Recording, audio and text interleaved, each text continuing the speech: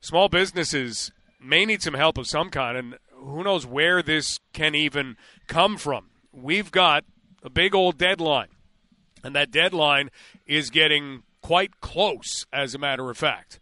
That deadline is going to indicate when some money has to be repaid. And that money had come from the government during the pandemic. Joining us right now is the founder and CEO of Merchant Growth, David Jens. David, thank you so much for making us a part of your afternoon. How are things? Things are pretty crazy, as you can imagine. We're in the last few business days here before January 18th. So it's a mad scramble here to help as many small businesses as possible take advantage of this program, in that they get a bunch of their loan actually forgiven if they repay it here by January 18th. So that's this coming Thursday. So it's madness over here, frankly. Well, let's talk about this loan, because if you're not a small business owner, you're probably thinking, I don't know anything about this loan. The CEBA, what exactly are we talking about? Yeah, Canada Emergency Business Account. So what's crazy about this thing is there's 1.2 million businesses in total in Canada, and 900,000 of those businesses ended up getting one of these loans, CEBA loans, CEBA. And it was $40,000 to $60,000. You're in one of two camps, 40 or 60,000, and it was an interest-free loan up until this coming Thursday. And what's unique about it is you get to keep some of the money effectively because they forgive some of the loan as long as you repay it by this coming Thursday, January 18th. And then there's some businesses that actually get a little more time up to March 28th if they've started a refinancing process with their bank or credit union. But either way, it's just things that's moving really quickly, and business owners are preparing now for this moment. And business owners may be looking at this and saying, well, my revenues are not where I thought they would be. We're still trying to overcome some of the things that we either lost or had to deal with during the pandemic. There were many businesses that had to take out loans, and so this is not an easy time. How much wiggle room exists from the government on this one? They're not going to change this program again. The goalpost did move before, but it's quite clear at this point we're late in the game, and all signs, that deadline's sticking. But the government's going to approach things case by case. Their intention is not to put people out of business here, but there is this significant forgiveness element if you can get your payment in time, and so. What my company, Merchant Growth, is doing is trying to get as many businesses as possible the money they need to make that payment. And so we effectively refinance that loan. But because of that forgiveness element, they end up saving a lot of money by doing that. It's just, pretty simple math, really. For some business types, the pandemic was a rough one, right? If they can't refinance and they can't make this payment now, they end up on a longer-term payment plan with the government, and ultimately the loan becomes due at the end without any of that forgiveness at the end of 2026. So that's kind of the scenario.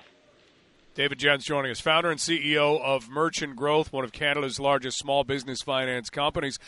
What are you hearing right now, David, from small businesses who you've talked to who are facing this deadline and maybe wondering how they are going to meet it?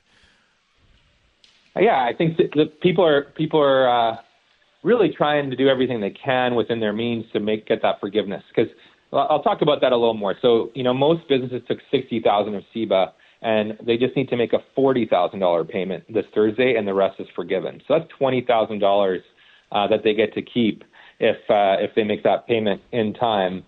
So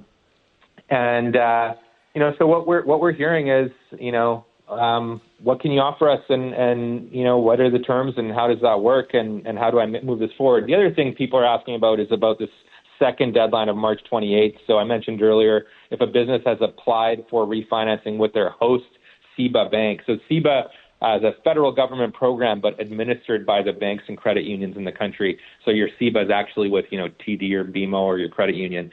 And so as long as you started a refinancing application with your bank or credit union for that CEBA prior to this coming Thursday, you actually get till March 28th to potentially, come up with the capital and lock in that forgiveness.